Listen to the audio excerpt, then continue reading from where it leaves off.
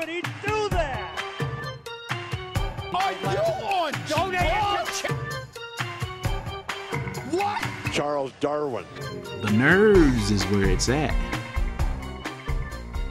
Welcome everybody back into Nerd Sesh. As always, I'm Carson Breber, and alongside me is Logan Camden. And today, a special guest star, Theo Ash. You know him from TikTok. You know him from the Stay Hot podcast. You know him from his recent appearances at Super Bowl Media Day, where he was asking questions that the internet was just overjoyed with because they demonstrated some football IQ.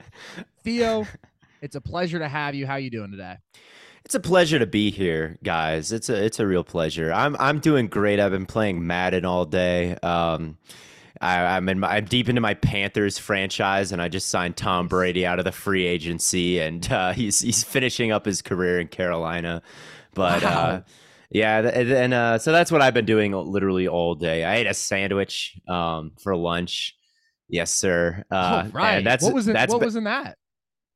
Oh, we had some turkey, we had some tomatoes, we had some ranch and lettuce, and just kind of your general turkey sandwich with all the you went fixings. ranch on the sandwich. I think it's ranch. Yeah, I think it was ranch. I ordered it from somewhere. I can't remember exactly.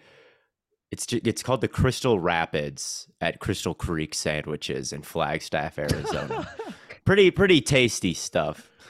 Yeah. So for the majority of you who I imagine live in Flagstaff or will be in Flagstaff pretty soon, Crystal Rapids is where you're going to want to stop by for their turkey, tomato, ranch, and lettuce sandwich. All right. So today, obviously, we are going to be talking about the Super Bowl. And Theo, you have been at some of the media stuff. Do you have any takeaways, any cool moments from that stand out to you that you want to share?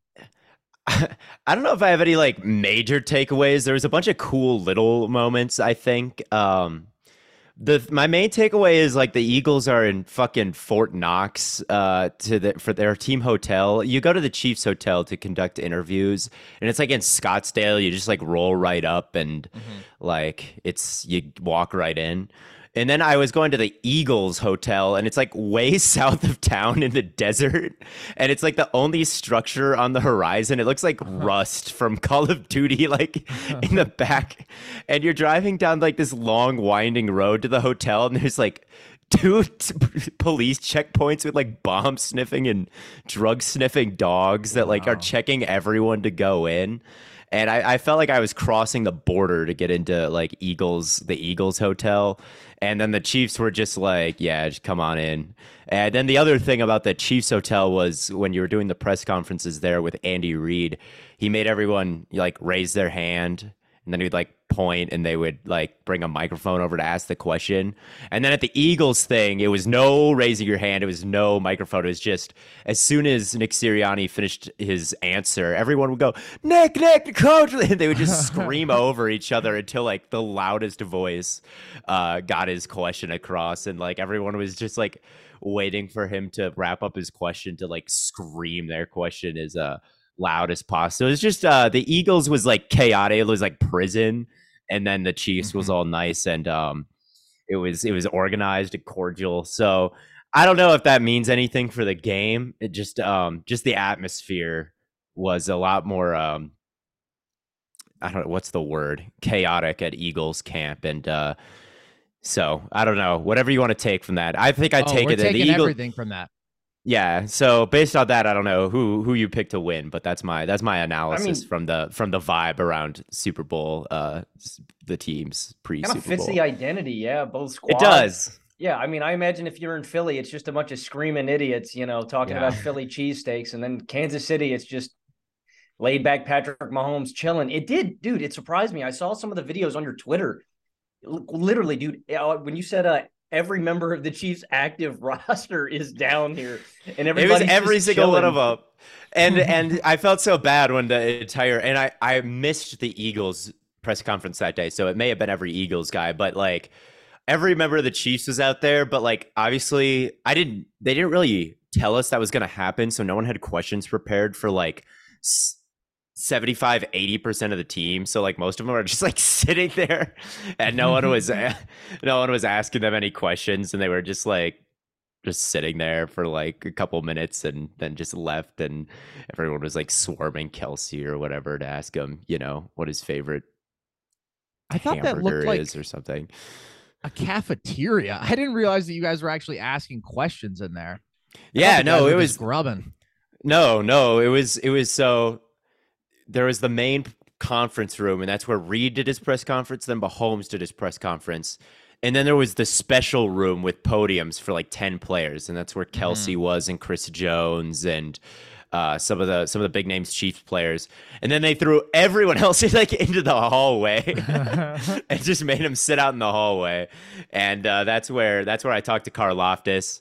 I talked to Isaiah Pacheco, and he gave me the most non-answer I've ever received when I asked him a question. And he just was like, I asked him about his running style and like how it's influenced by track. And he's like, yeah, I just love hanging out with the guys. I was like, okay. But it was a lot of fun to just be around. It's just complete chaos.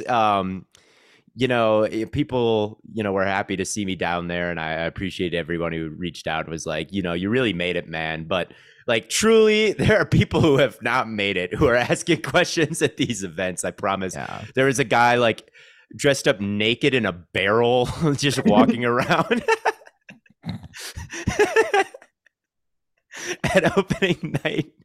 Just wearing like a barrel, and then like an Eagles fan just wearing like a wrestling match, wearing a wrestling mask, and a bunch of like international reporters were there, and they would just be like, like an Australia guy was trying to ask Jarek McKinnon a question. He's like, Jarek, can we get a shutout to Chiefs Kingdom down in Australia? And like, I saw that from like every country. Like, can I get Brazil, Germany, Australia, Mexico, and like half the time it's so loud that like, and they have accents or are just completely speaking a different language. Like Jason Kelsey, like guy asked him a question just straight up in Spanish, and he's like, dog, I do not know what you just said. It's just crazy. It's just a complete zoo, but it's fun. It's high energy. Super Bowl media is kind of the Wild West. I have a coworker over at the Volume who does like a satirical Philly sports fan show where basically they just play like the most absurd Philly homers ever. A lot of people somehow think it's real, but anyways, it's called the Fusco Show.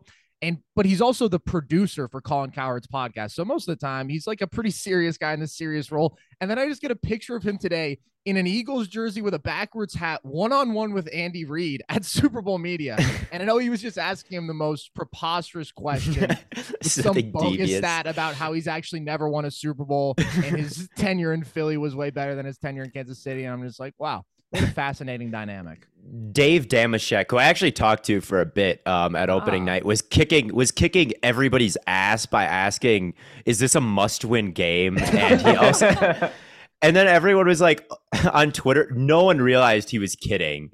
And everyone was like, there was some clown reporter out there who asked, is it a must-win game? They're like, why would anyone ask that? And it's just Damashek fucking around. The other thing he asked Hurts, he said, Hurts, I will be honest, I never thought the Eagles could win a Super Bowl with you as the quarterback. And then Hurts is like, a lot of people didn't. And then Damashek just said, I just wanted to tell you, I'm sorry. And Hurts like just looked at him and said, cool. And then it just moved on. It's just insane. It's so funny. That relieves me so much. I saw both of those they were both the biggest troll videos, and I did the exact same reaction. I talked to Damashek, and I didn't know the Hurts one was him until like earlier this morning. But he went on a Michael Jordan run asking fake questions. He got everyone. No one got that he was kidding, including me. And I talked to him like in the lead up to until like people came out. I wasn't aware that I was talking to a man on a mission, a man who is about to go on a historic trolling run. You got right before I talked to him. I wish he had taken it like a step further and just like completely mistook players for like wrong people or something, like interviewing Jalen Hurts as Tom Brady or something. Like LeBron, you broke the scoring record. How did you do it? Well, I was talking to Chris Long, who a former Eagle, and he was covering the Eagles. And one of the problems is no one there has like a name tag on opening night, and a lot of times they don't have a name tag, and so it's tough to know exactly. Oh, like what number is that? What number is that? And Landon Dicker, this is like kind of a switch up on calling someone the wrong name, but Chris Long went up and asked Landon Dickerson a question. And he's like, so Landon, and Landon Dickerson said, I'm not Landon. I can't remember who he said. I'm some other member of the team. And then Chris was like, fuck, man, I'm sorry. And he's like, I'm joking. I am Landon. I am Landon Dickerson. But like, there were some people I was just scared to ask a question to because I wasn't like, I'm like, oh, is that what is Juan Thornhill number like 22 or like I don't know. I can't remember. So I was like, I'm just gonna stay away from him. Same with all the assistant coaches that you could ask questions to. It's like, dog, I don't know who you are. You don't have a name tag or anything. Like, I don't know who you are. I'm sure you've got a lot of good information about something, but I don't know who you are. So there's a lot of people on a football team, man. Like covering ASU football, we had to memorize every player to number because if you're covering the team as a beat, you can't really get in a spot where you're like LeBron and then it's sophomore safety Q1 Markham. It's like that's a problem. Ayuk no, you related to him? Yeah. All right, go ahead, Logan. You should just walk in there and just scream guys' names. You should just walk Juan Thornhill just like really loud. Please report to the southwest corner, Chris Jones. Please report to this. Office. Theo has a question. Chris Jones. It's a good strategy. It could prove effective. Maybe up the stakes. Suggest that you found a weapon or some drugs on their person. And I mean, I'm telling you, then they're coming to you. They're reporting for duty. Dress up in a police officer outfit and like, step aside. This man is, I have some questions for him. But yeah. All right. So there you have it. Theo is impersonating police officers on the scene at Super Bowl Media. Next year. Hope that that'll be next year. Care of this. Yeah, that'll be next year. But there you go. Some fun insight from what it's been like on the scene. Let's talk about the game itself. So let's just begin with what you guys see as some of the key matchups, key determining factors to how this thing plays out. Logan, what stands out to you? I think health is a big thing. Landon Dickerson had that injury with his arm. I hope he's 100%. You've had injuries with the Chiefs wideouts too. Hurts his shoulder. So, I mean, like any game, injuries are important too. I think the biggest thing is what most people have been laying out, Brett. It's the QB battle between Hurts and Mahomes. Mahomes has yet to really have a signature game on the biggest stage, and it's not something that's uncommon among, historical quarterbacks, right? Big Ben won.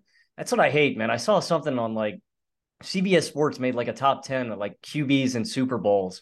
And all these idiots in the comment section are going, where's Big Ben? Where's Big Ben? I'm going to be honest, guys. Big Ben might be the worst Super Bowl QB of all time. If you actually run the numbers, he might be one of the worst ever. And so that's the biggest thing too, is Pat going to be able to deal with the pressure of the biggest game because he has not had a signature performance yet on the biggest stage? And then can Jalen Hurts bounce back, after the Niners game, because it was a pretty abysmal performance, one of the worst we've seen out of him all year. And so, I hate to go one off. It's one game, but the QB battle is the most important that we're going to get. And both of these guys have something major to prove. Mahomes not just winning the game, but performing great on the biggest stage when he's been so great in every other facet in the postseason and the regular season. And Jalen Hurts, first time on the biggest stage, needs to prove that he can get it done. So I'll start with that.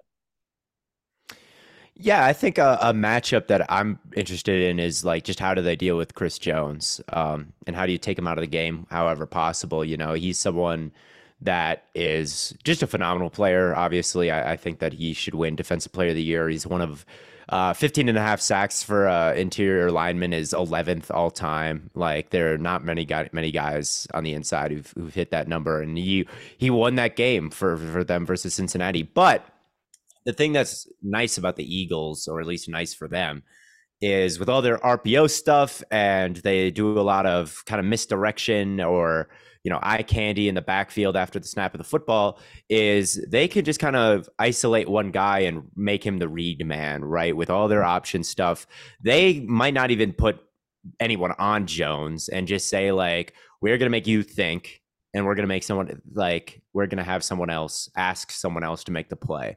And then it comes down to guys like Karlaftis or Frank Clark against guys who are like a great offensive lineman, right? Like they don't have guys who maybe can reliably win outside of Chris Jones. So if they're able to option him, I'm very like, are they going to trap him, right? Have the first guy leave, and then it looks like, oh, I have a straight shot upfield, and all of a sudden someone comes flying in and cracks him from the side. Like, how does he deal with that? He's an aggressive player. So I think how they deal with Chris Jones, I think they're going to be able to deal with him better than most. Obviously, Nick Bosa, I thought that he was a little bit in hell last game because there would be times where it seemed like he was crashing inside and then Hurts would keep it. Like he obviously had that one great play that was almost a safety, but for most of that game, he was just kind of confused. He's like, what's going on? Like, where is the ball going? And they've been doing that against the greatest edge. They've gone against Micah Parsons twice and Nick Bosa, and they could scheme out one guy, maybe not two, but one. And can anyone else on the Chiefs step up and play the game of their life? And I think someone else other than Chris Jones is going to have to really play fantastic and beat some high level offensive linemen somewhere else on the line. I think that's a great matchup to highlight because it does feel like this Chiefs defense has been very reliant in certain spots on just Chris Jones being the ultimate disruptor and playing against a team that is a very well-oiled machine, like dominant on the line. We know how overwhelmingly effective their run game is and how efficient that can make Hurts as a passer when everything is clicking. It's just like you need to find a way to disrupt that rhythm. And if you can take Chris Jones out of the game to some extent, Frank Clark has his moments, but I agree. Like, that becomes a lot tougher for Kansas City. And then they're going to have a really, really strong offensive game themselves, which I do think is very possible because bottom line, and I think that this is probably the key factor to me and what's swinging my prediction, is that the Chiefs have Patrick Mahomes and they have Andy Reid and they have Travis Kelce and they have over the past half decade put together like the best offensive run we've seen in football history. And I do think that this is interrelated with what you mentioned, Logan, about health. Hurts' health is a legitimate concern. Like, he was just bad throwing the football against San Francisco. He has not had a good game throwing the football since coming back from injury. And the thing that's tricky about that is 2 full weeks now, he could be in a completely different place in terms of recovery, in terms of pain. I know a week ago he was apparently still experiencing discomfort, but it's like a 4 to 6 week recovery timeline normally for his injury. Now we're about 6 weeks out, I think, maybe 7. So he could be pretty close to his normal self. He also could not. We really don't know. But I do still view that as a concern. And I just have the ultimate faith in Patrick Mahomes to succeed in any situation, especially given that it's like Tony's a full participant in practice now. Juju's a full participant. If those guys weren't healthy, then I think we saw how ugly things got down the stretch against the Bengals when you just didn't have guys who could separate.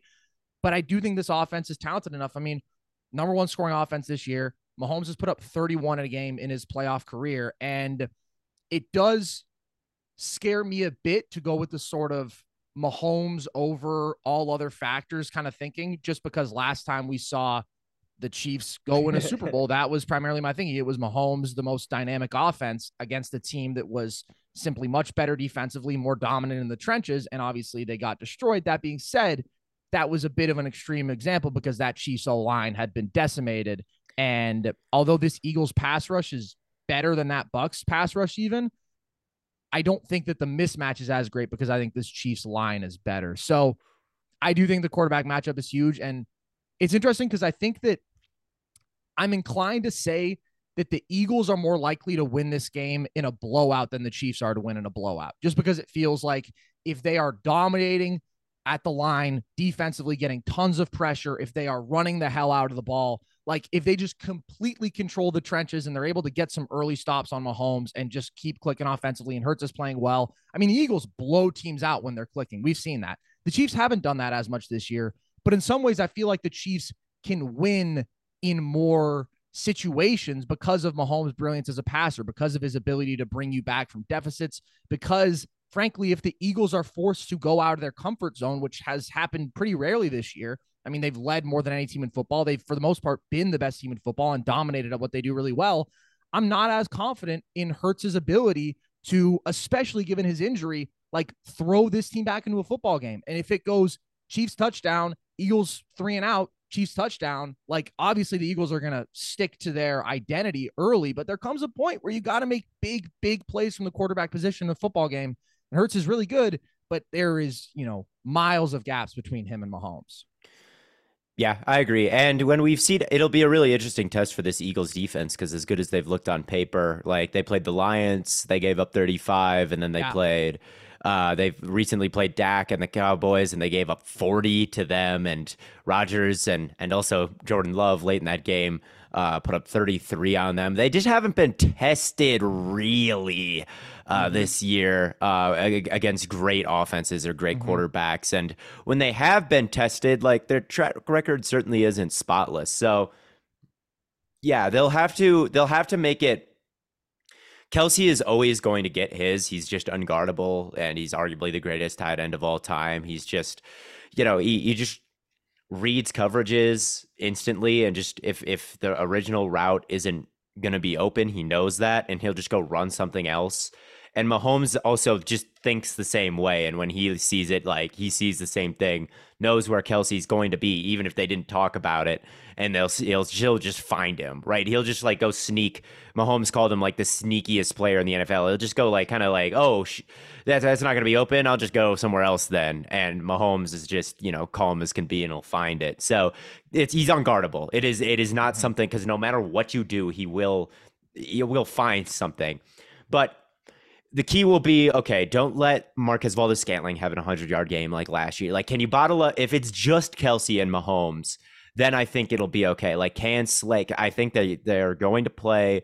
I assumed it's going to be it's going to be a pretty conservative game plan. I think. I don't think they're going to light them up. I don't think they're going to. I just don't think that's really the Eagles' game plan.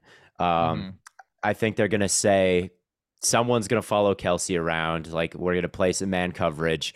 We're going to, make the officials throw the flag, right? Like, I think that's the most effective way to guard Kelce, is try to man up, like beat the tar out of him, and see how many times the officials are willing to call like defensive holding on you or DPI on you. So if you can get Kelce, even if he has 100 yards, as long as it's like not, a bunch of 25-year-old plays that give 25-yard plays that get him down the field. If you could just make it, Kelce's always going to get his, but if it's just Kelce and it's not huge explosive plays, then I think they've got a chance. And I do think the Eagles have the personnel to do that. Like Juju and MVS or Tony, like the Eagles secondary has the guys to keep them out of the game. And it just comes down to like, can they contain Kelce? Can they tackle him when he does catch it? Can they just bring him down? Yeah, that's definitely also, obviously Kelce's always going to be a huge matchup, but how do they do in the other guys? Because if other guys are eating along with Kelce, then they're in big trouble. Yeah, and I think you did a good job too. I mean, you're singling out Kelce is the guy, right? That's something that I think is kind of thematic of the Chiefs team overall and why this run has been so impressive. I believe the Chiefs have 10 or 11 rookies like playing significant time like throughout this roster. I want to ask you too, like, Theo, do you think that inexperience leans towards Philly? Do you think, does that play into it at all? Do you think too that is this like one of the least, I know I'm asking you two different questions here too. Do you also think this is like one of the least impressive Super Bowl roster compositions ever? No, I don't think it's one of the least ever. I mean, they're like the offensive player of the year and the defensive player of the year, like the MVP and the defensive player of the year are probably both on this team. They have a good line with Creed and Tooney and Trey Smith. Wiley and Orlando Brown aren't great, but you've got, two all-time greats, really three if you count Chris Jones. And I think they've been playing pretty well since their bye. The defense, this is a stat I heard at Media Day from Nate Tice, but he's like the Chiefs are like a top 5 defense since their bye. They've been playing pretty well since their bye. I mean, the Bengals, how many points did they put up? Like 20? That's a pretty good offense that they held to 20 points. Bolton is a good player.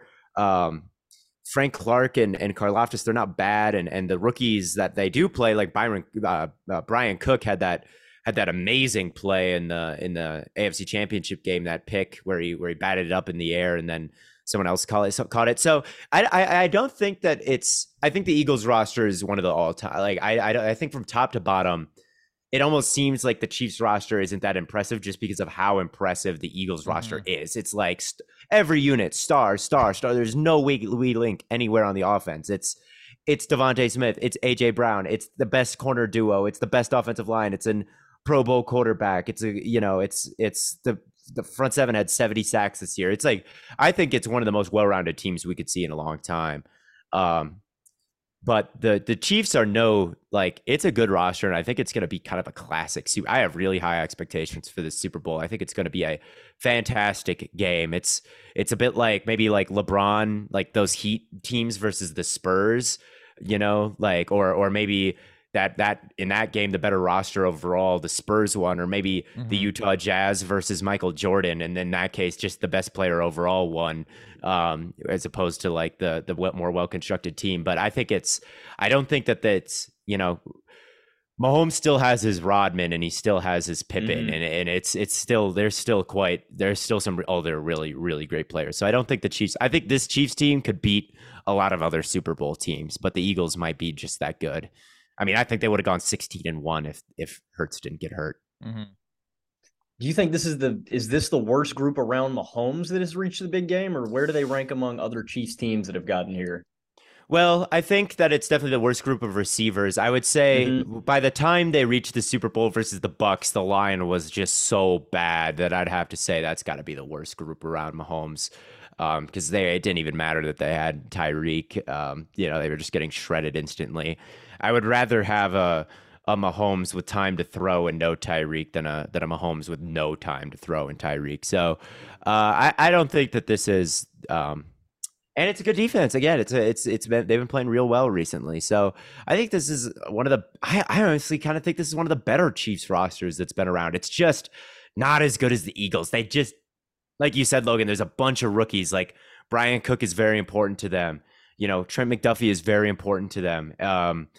Jalen Watson is very important to them. He's like an undrafted guy. These aren't bad players by any means, but the Eagles just don't have anybody like that. It's just like all proven stars. It's really a special team, but they don't have Mahomes. Wow, this is true. I agree with Theo. I think that this Chiefs team is pretty darn good, but again, they sort of pale in comparison to just the completeness of the roster of the Eagles. Like every position group, pretty much. Obviously, both lines are like sort of historically great in their own way. They had 70 sacks on the defensive end and 5 Pro Bowl offensive linemen. Like that's pretty much unprecedented production. But I do think that I like what you mentioned about the Chiefs defense improving, Theo. And I also think that situationally, we've seen Spagnuolo do a pretty good job of getting this team prepared in big games. And the Chiefs defense kind of tends to overperform situations in those spots. Like I thought that they did a good job on the Niners in this Super Bowl win. I thought a couple years ago in the AFC Championship game, they did a good job of limiting a Bills offense that had been really dynamic. And so overall, I do view this Chiefs defense as pretty good, and their offense is just more dynamic. Like I understand that the Eagles offense is really productive, dominant on the ground with a really, really good quarterback who was a legit MVP candidate, but there's just a different ceiling when you have the kind of passing attack that they do with Patrick Mahomes. And I do think that for me, that closes the gap in all around talent. Yeah, for sure. It's almost like the Eagles have all the defensive talent, but they don't quite have the coordinator that you really, I think, have a ton of faith in. And the Chiefs have all they have the coordinator that you have a ton of faith in, but they don't quite have the defensive talent. So it's like, what's more important in a moment like this? Is it coaching? Is it play calling? Or is it just raw talent?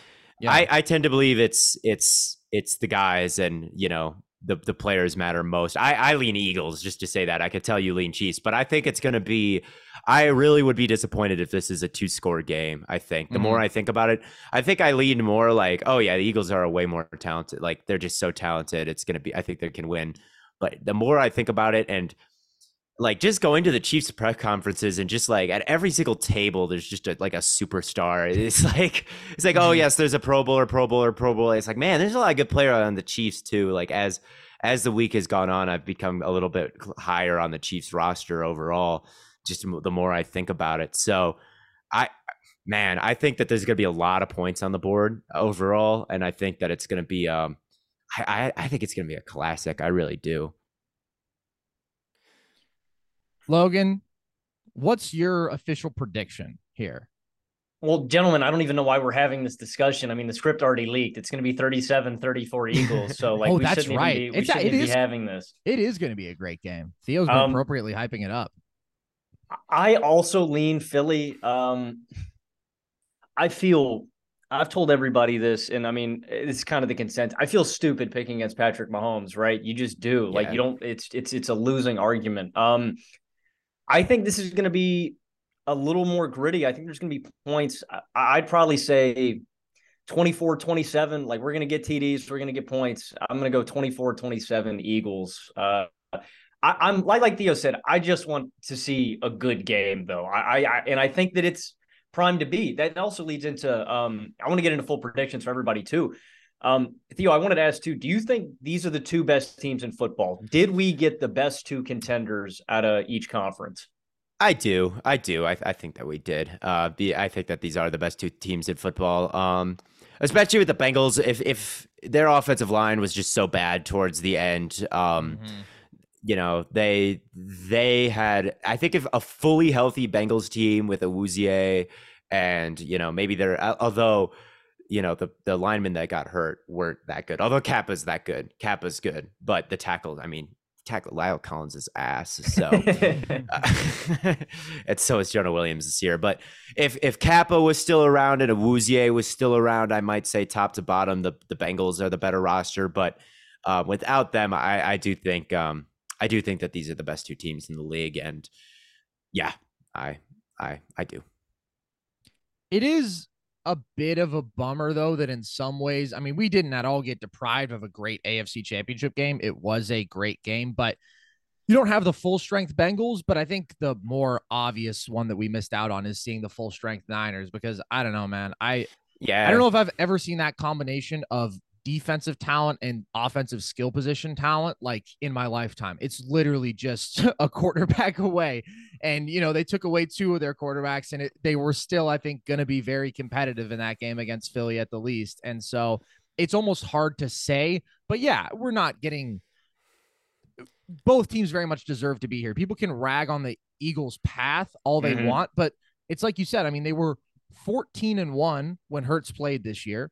And then they won their two playoff games by combined 55 points. Like, I understand it wasn't super impressive against the Niners, but they have certainly proven themselves enough to be a legitimate Super Bowl team and a deserving favorite.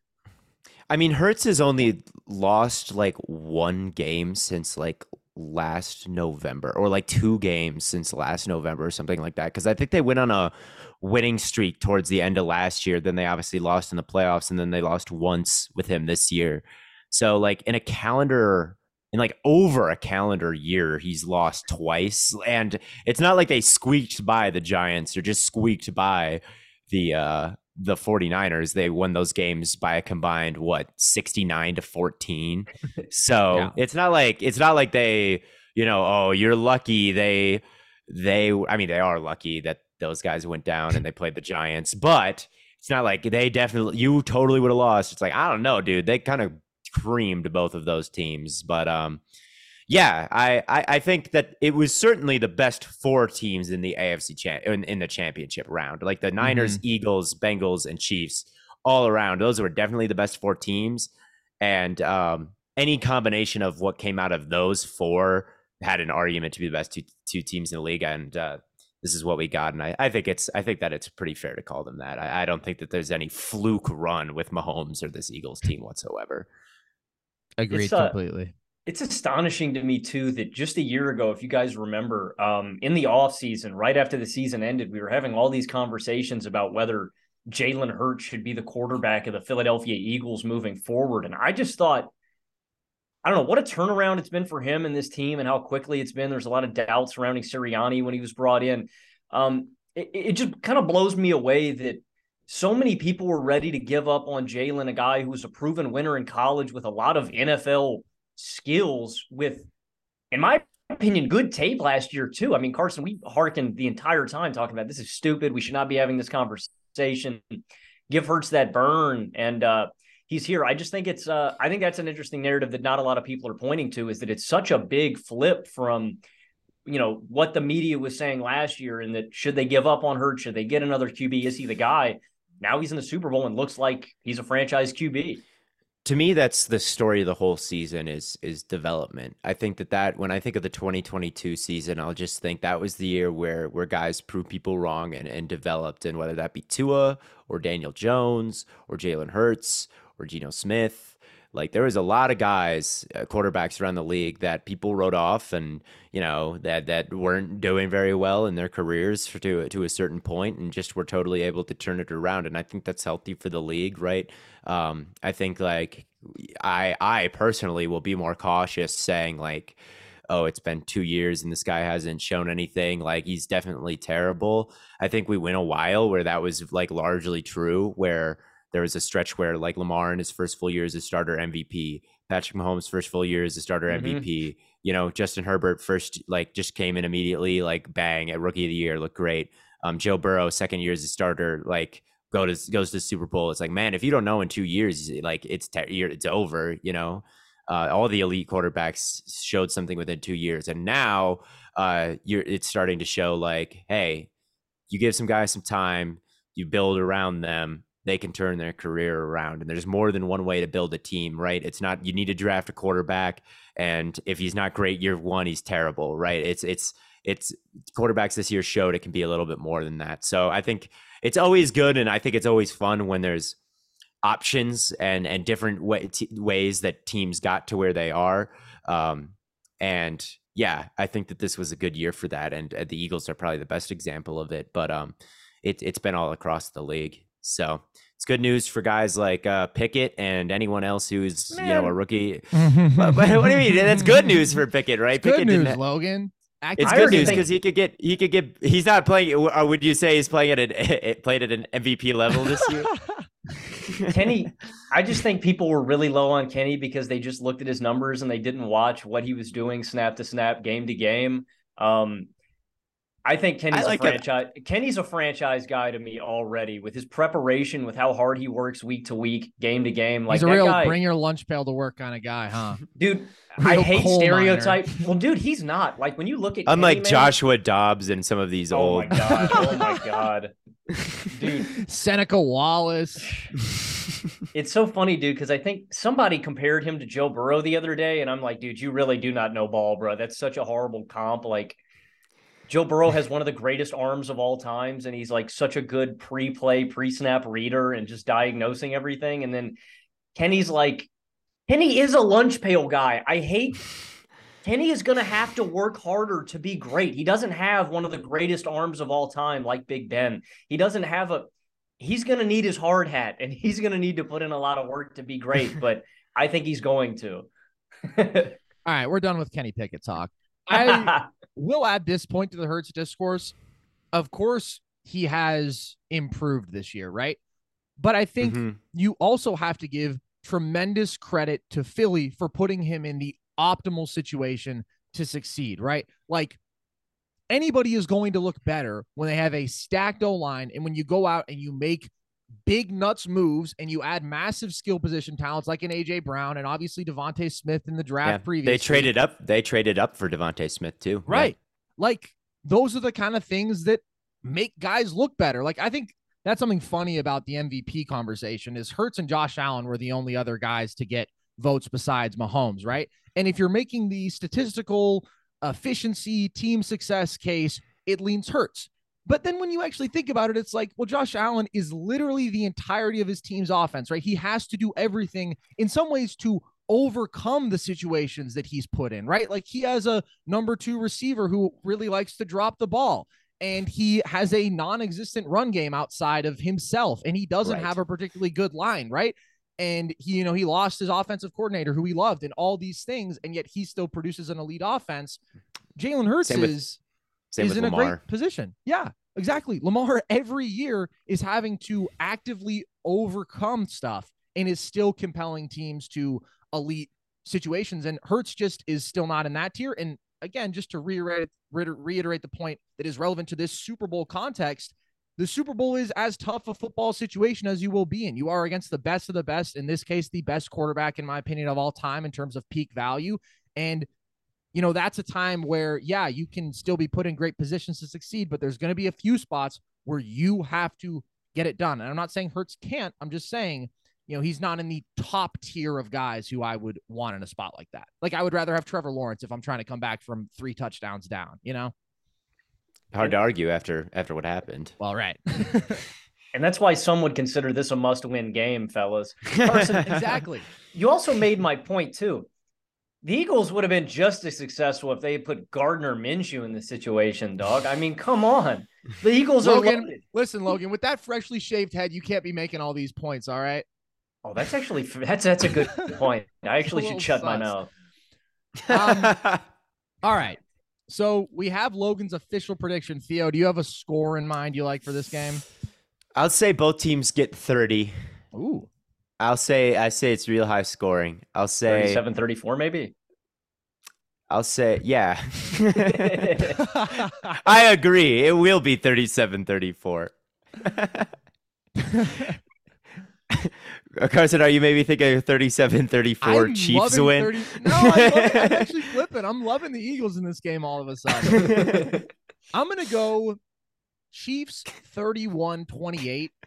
I do think this is going to be a high-scoring game. I do think the Chiefs probably have to put up a lot of points to win this. And if they can get more possessions than the Eagles, I think they'll win. I think if they if they can get more possessions, so with a pick or I don't know, how else do you get possessions? Turnover on downs, fumble, onside kick. That'd be ballsy. maybe the refs just give it to them because something unfair happened earlier. But if they can somehow just get some extra possessions, I think they'll win.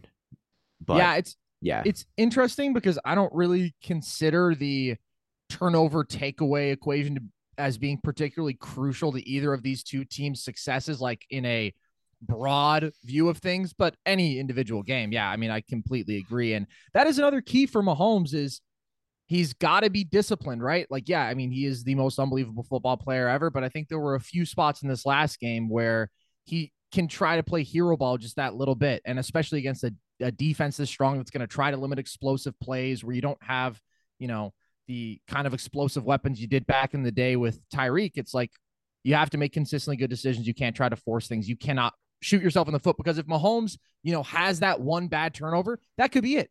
The Chiefs' margin just is not as big as the Eagles in this game, point blank, because of their reliance on Mahomes. But I do like them to win. I'm going to go 31-28.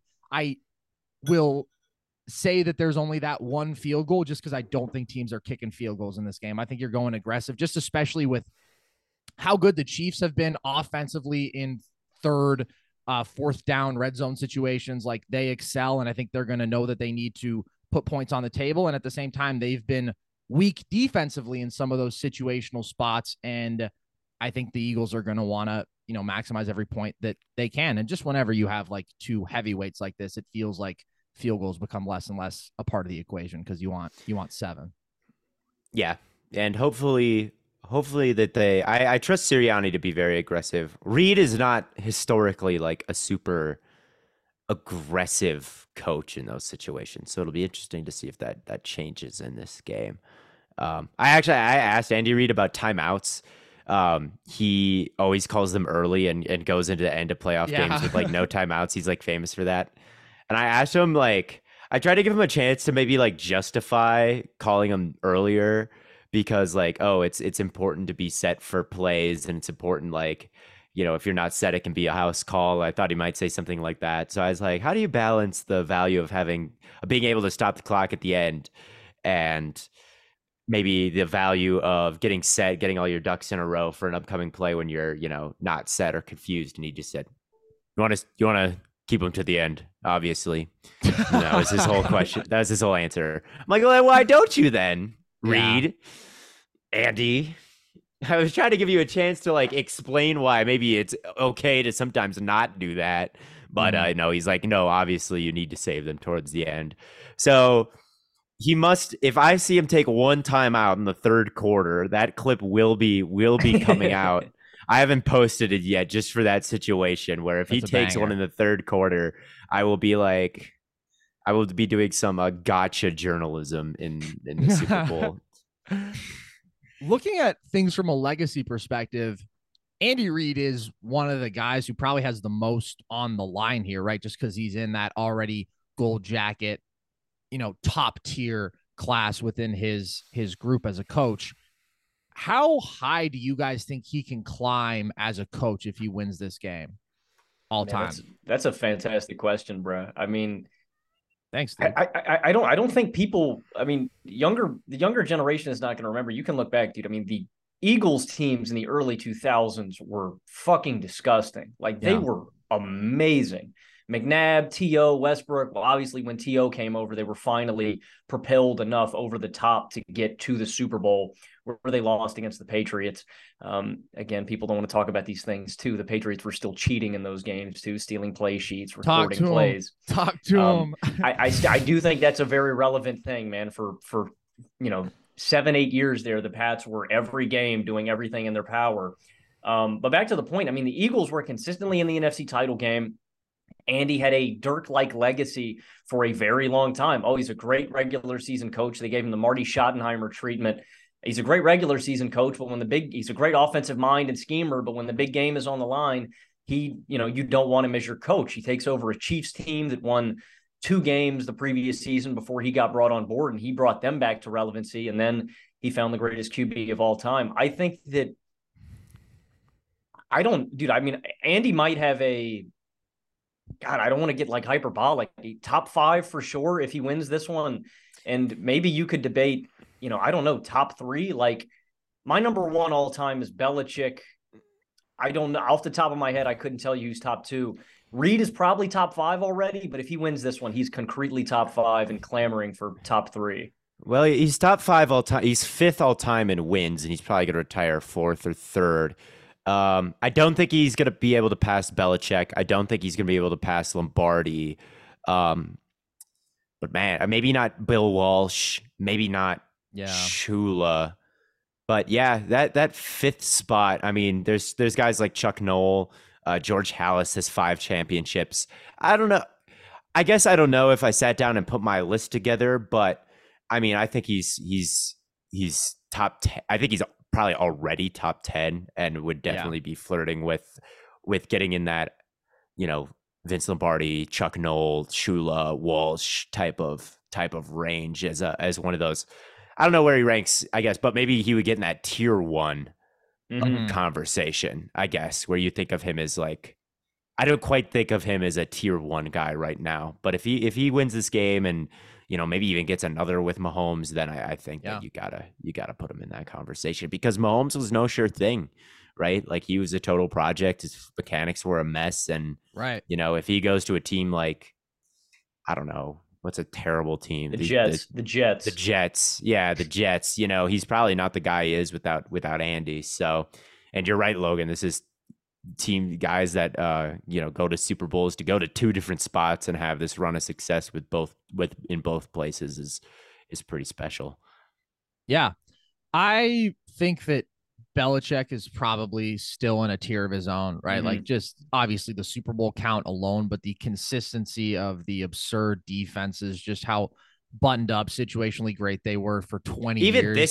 Even this year, they were like the 3rd best defense. They were like a top 5 defense. So they just they got rid of J.C. Jackson, an all-pro, didn't replace him with anybody but rookies, and they didn't draft a single front 7 player. And it's just like don't matter. Yeah, we got Belichick, and he knows how to coach a defense, man.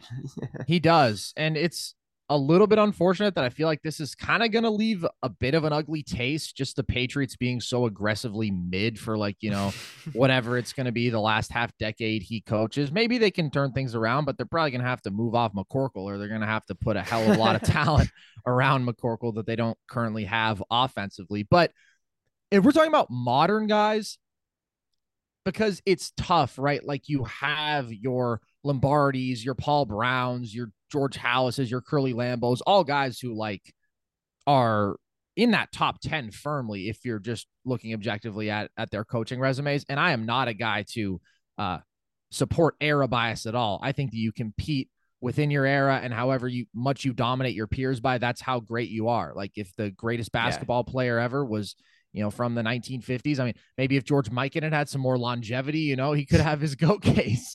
But in terms of modern guys, like Super Bowl era, I think he could have a case for second after this because of the sheer consistency across situations of elite winning, dude. I mean, he made 5 conference championships with Donovan McNabb, 4 in a row. And now this is his 5th straight with Mahomes in as many years. I don't know how many coaches have gone to 4+ conference championship games twice. In fact, I mean, he might be the only guy to have done that. Well, the Pats probably did it. Belichick has actually probably done it like 3 times, but that's pretty remarkable. And then when you consider that most of the in-between years, when you're going from McNabb, and then you have a couple of years in Philly where things turn downwards, they're just not that talented. Then you go right into the Alex Smith years, and they're consistently a 10+ win team with Alex Smith. Like it's just, we haven't ever seen a down period for multiple years in Andy Reid's career. And he hasn't always had elite talent at the quarterback position, but he has consistently churned out elite offenses.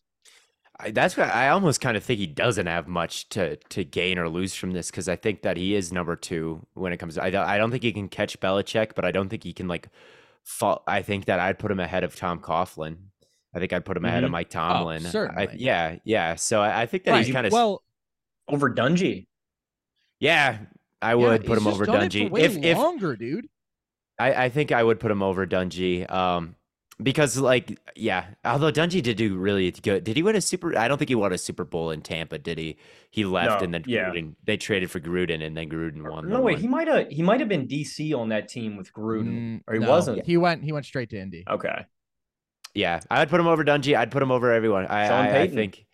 Yeah, I definitely over Sean Payton. I think he's firmly above all these guys. Yeah, I'm talking I think about. So too. I think we put him into like the Shula. I would honestly take him over Bill Walsh if he wins this, because Bill Walsh is obviously like the brilliant mind behind a football dynasty, but Bill Walsh only coached like 10 years. Like Andy Reid has been doing this for 20+ years. It's insane. And you can, I think, count on one hand how many sub 10 win seasons he has. Like it's, well, not quite, but close to it. 17 out of 24 years, he's had a 10+ win team, and he's been to 10 championship games in those years. I just think that's a big number of championship games. That is a really big number. That's a big number. Yeah, that is a lot. Yeah, I think he's firmly entrenched in that number 2 zone.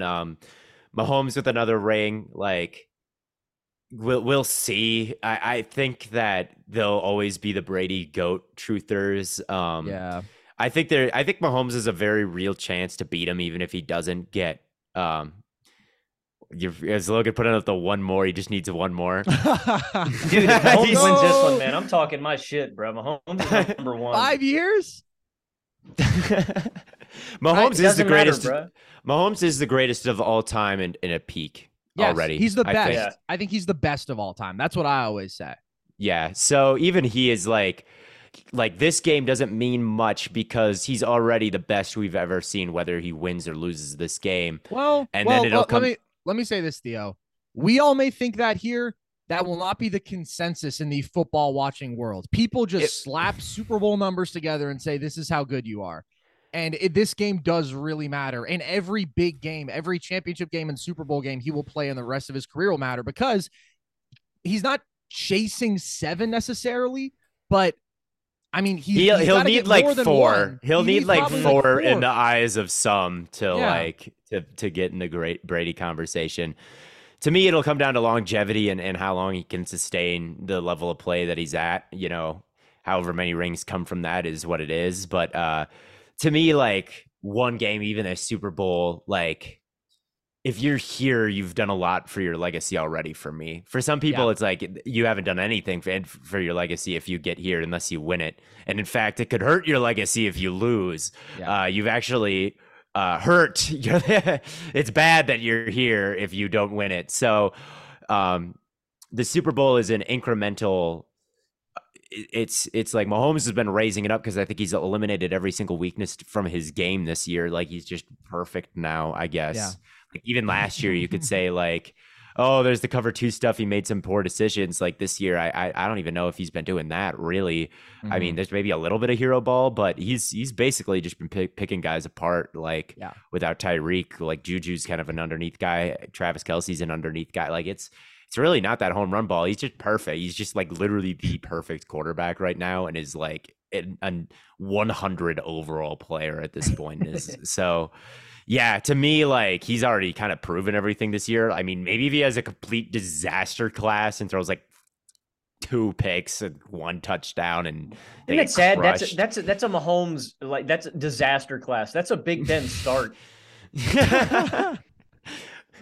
Damn! What's with the Big Ben hate today, Logan? You can't stop thinking about him. That's what it is. I miss Ben, man.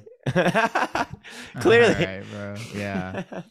But, anyway, it's interesting because we have certain levels in terms of all-time conversations to which pure ability can take you, right? Like I think most people will acknowledge Peyton is a top 3 quarterback of all time right now. If you throw in Mahomes in there, top 4, but I think nobody is going to be arguing many people outside of like maybe Montana over Marino. Peyton. Yeah. Well, old Marino, heads will always bring up Marino. Well, your dad, but I think that's somebody who actually has the philosophy of talent over everything, right? Because a lot of people will say, "Oh, Marino, he's 10," or he's even outside of that because of the lack of Super Bowls. But the bottom line is Peyton, even though year to year he was the one racking up the MVPs and he was the one who people viewed as better than Brady, he even has the head-to-head playoff advantage over Brady.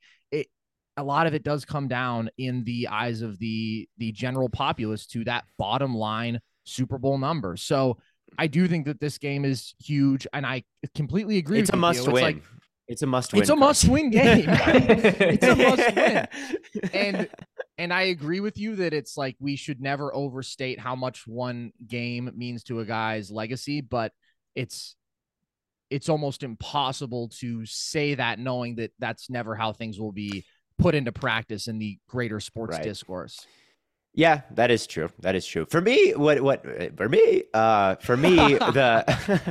the guys who can the guys who can do the most for their legacy are kind of the more like role player guys. Like if a guy like Kadarius Toney takes a slant to the house, or Marquez Valdes-Scantling has an 100-yard game like he did in the AFC Championship game, or anyone really on the Eagles, like if Goddard has 2-3 touchdowns, like to me that's like those are the guys with the most to prove in terms of their legacy, even because like they'll never be in the all-time conversation. Like Mahomes, no matter what happens, he'll always be in the all-time conversations, and whatever you want to say, but who will have like a memorable game and you'll always remember their performance in the Super Bowl. Those are really the guys that I always think have the most to gain from a single game.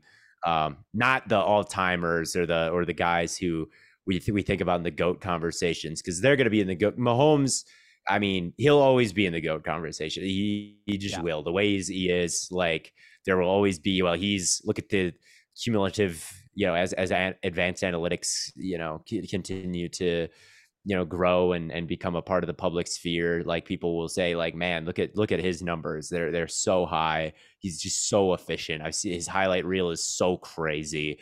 He'll always be in that range. And, we're only debating, by the end, we'll be debating him with a couple spots all time, like 1 or 2 or 3, but Dallas Goedert could climb the ranks of tight ends all time with a 3 touchdown game.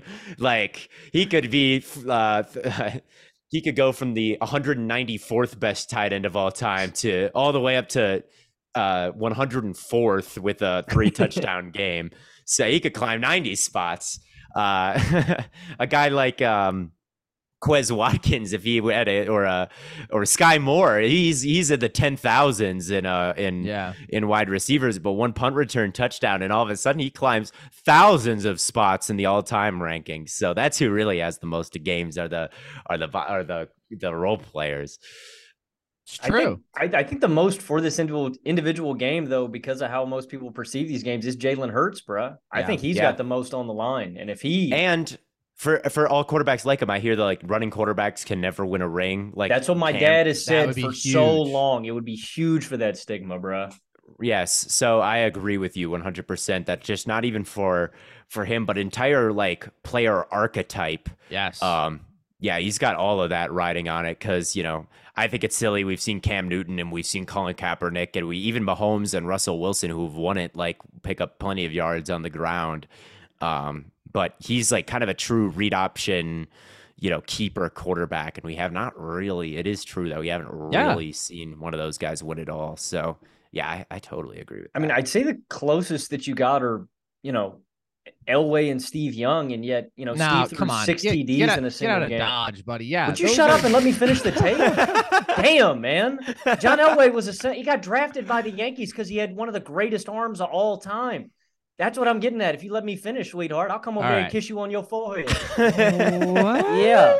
What did he say? Steve had an all-time arm, too. I'm just saying, those are the most mobile guys outside of – I'm glad you brought up Cap. And it's sad, too, though, dude, because I still think there's a little, racist kick behind it, too, that a black guy who scrambles first hasn't done it yet. We saw Cam, Cap, Vic, Randall Cunningham. All these guys with crazy arms and crazy legs. But because they never actually got the chip, there's still this – it's what everybody says.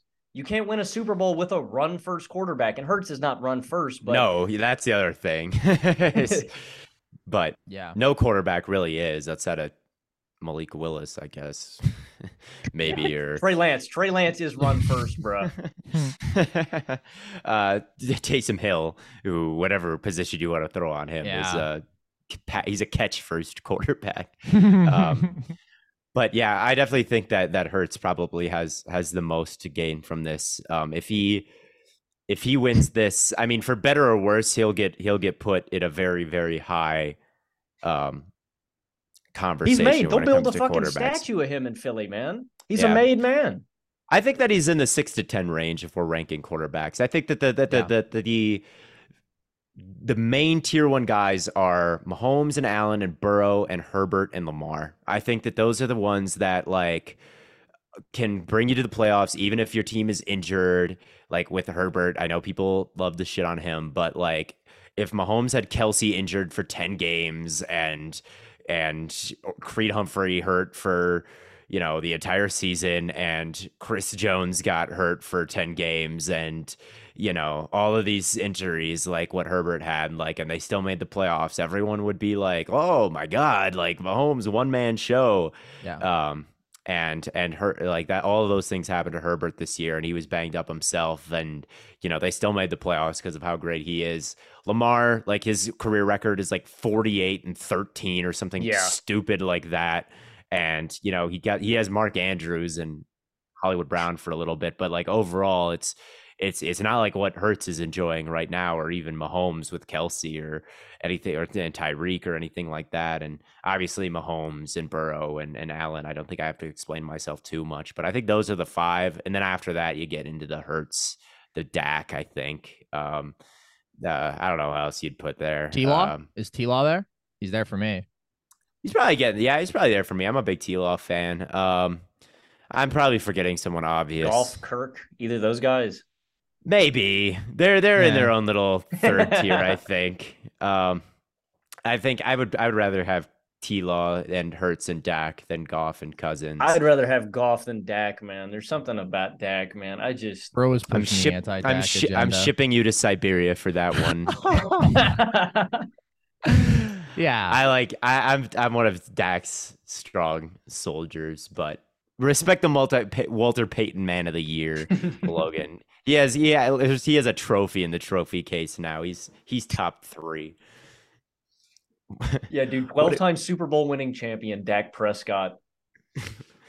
Walter Payton Man of the Year, as the NFL would say, the NFL's most coveted award, And it most is. important. And- Yes, so Fuck Dak, a Super Bowl MVP. Man. it's Walter Payton Man of the Year. So Russ and Dak are QB 1 and 2 in my book. Dude, but they're going to take back Russ's Walter Payton Man of the Year awards because Dov Kleiman reported that his charity was using 75% of its proceeds for something other than Well, Dov Kleiman charitable didn't causes. report. Dov Kleiman saw someone else report you're that, right. and then he said that it's happening. Hey, this is what I say every time he comes up. If anyone can find me a picture of Dov Kleiman, I will Venmo you $200. $200 bounty on Dov Kleiman's head, and you're not going to be able to do it because he's a fucking robot. It is a bot that takes news from other places and just tweets it. That guy is not a real person. There is no way that his name is Dov Kleiman or Dov Kleiman with hundreds of thousands of followers, and there's not one picture of the MF anywhere online. That guy is fake, and if you could prove me wrong, I will give you $200 directly, and that's a challenge to everyone out there. I'm taking this upon myself. I'm going You're to not- the Jet Lab and I'm getting. You're not finding it. Oh, you're going to go find him in person? Oh, He you're gonna might- go find it. he would Okay, be okay. You're here. not. No, If but he he's were a not legit here. Guy. No, I know. Yeah, exactly. We got the Australian like Jarek McKinnon. What Right, snakes Andy. he scared a guy. Yeah, we got him here. We got me here. We got if I'm here, Dov Kleiman should be here, dude. But that guy's a computer machine in a lab somewhere, and he's not going anywhere unless he's on wheels and someone's carting him around because he's a computer program. The closest I ever got to uncovering anything about Dov Kleiman was I saw on the NFL subreddit, because I looked into this because it's super weird. He's a really Are you weird going to talk figure. to the Jennifer Lawrence? Is this the Jennifer Oh Lawrence? no, I saw that also though, which is very strange. He has a restraining order from Jennifer Lawrence, but Allegedly. somebody allegedly said that he was like a failed New England reporter. Somebody claimed that he was doing, I don't That remember can't if be it was true because there'd be a radio. picture of him. That's what I thought. So, and then somebody else disputed it. Somebody said, there's never been a Dov Kleiman up here. And so then I thought, all right, I guess maybe there hasn't. Very strange. Very strange. Yeah, he is a robot. He is a computer software bug that soon will he's no different than Futurama picture every hour or every frame from Breaking Bad. He is a piece of code that retweets news from certain places. I swear to God. I think you're probably right. Well, I don't know. Actually, I think he is a guy, but I don't know what the hell his deal is. Maybe he's multiple people. I don't know. Maybe he's multiple aggregators merged into one. It's you, isn't it, Carson? It is me. You're trying to throw us off the trail. I don't know. I feel like he's actually like really attractive and like actually super intelligent if you think about how quickly he gets the information out and like he's built a platform from nothing. I don't know. Kind of sick. Profile picture's It's also really super different. cool. You've got to be super smart to if no one knows who you are in this day and Yeah, age, which it's like- honestly is probably a little true. Like, you've got to Yeah. be pretty cunning to not get a single picture of you out anywhere. Carson rips off his Scooby Doo mask. It's a 2D profile picture. All right. Well, we're gonna have that figured out by the end of the Super Bowl. We're gonna figure out who Dov Kleiman is. We need to get that GeoGuessr guy who can tell things from like Can he do a anything? pixelate. I don't know, but if I trust anyone to find him, it's that guy. We should get the guy who can tell you what any sports game is that's going on in like movies. Like you'll just see it like in the back. Oh, frame, yeah, and then he'll yeah, be like, yeah, "Oh, yeah. this is Mississippi State versus LSU women's from 2006, the Mississippi State home game." I think that guy knows where Dov is. Or a psychic of some sort who can like read his energy and tell us. Yeah. Mhm. Mm-hmm. All right, we don't want to give away all our best ideas for this. Any final thoughts, gentlemen? Yeah, let's do Super Bowl MVP, guys, real quick. We got predictions. I'm taking the Eagles. I guess I like going weird. I'm not going to go weird this time. Let's do a Super Bowl a non-quarterback one. Yeah. Mhm. Let's say who's your dark horse? I'm taking Devontae Smith. I think he's played in big games and big stages before, and I think the Chiefs secondary is their weak point. Hurts is going to need to lean on these guys to make big plays. I'm taking Devontae. I like him, man. He's a great dude. I like that. I'll take the most popular dark horse, and that's Hassan Reddick. I just can. The tackles of the Chiefs are their weak link on the offensive line. He's just been on such a tear recently. He's so good, and it feels like who are the if I'm trying to remember non-quarterback MVPs, I think of Von Miller.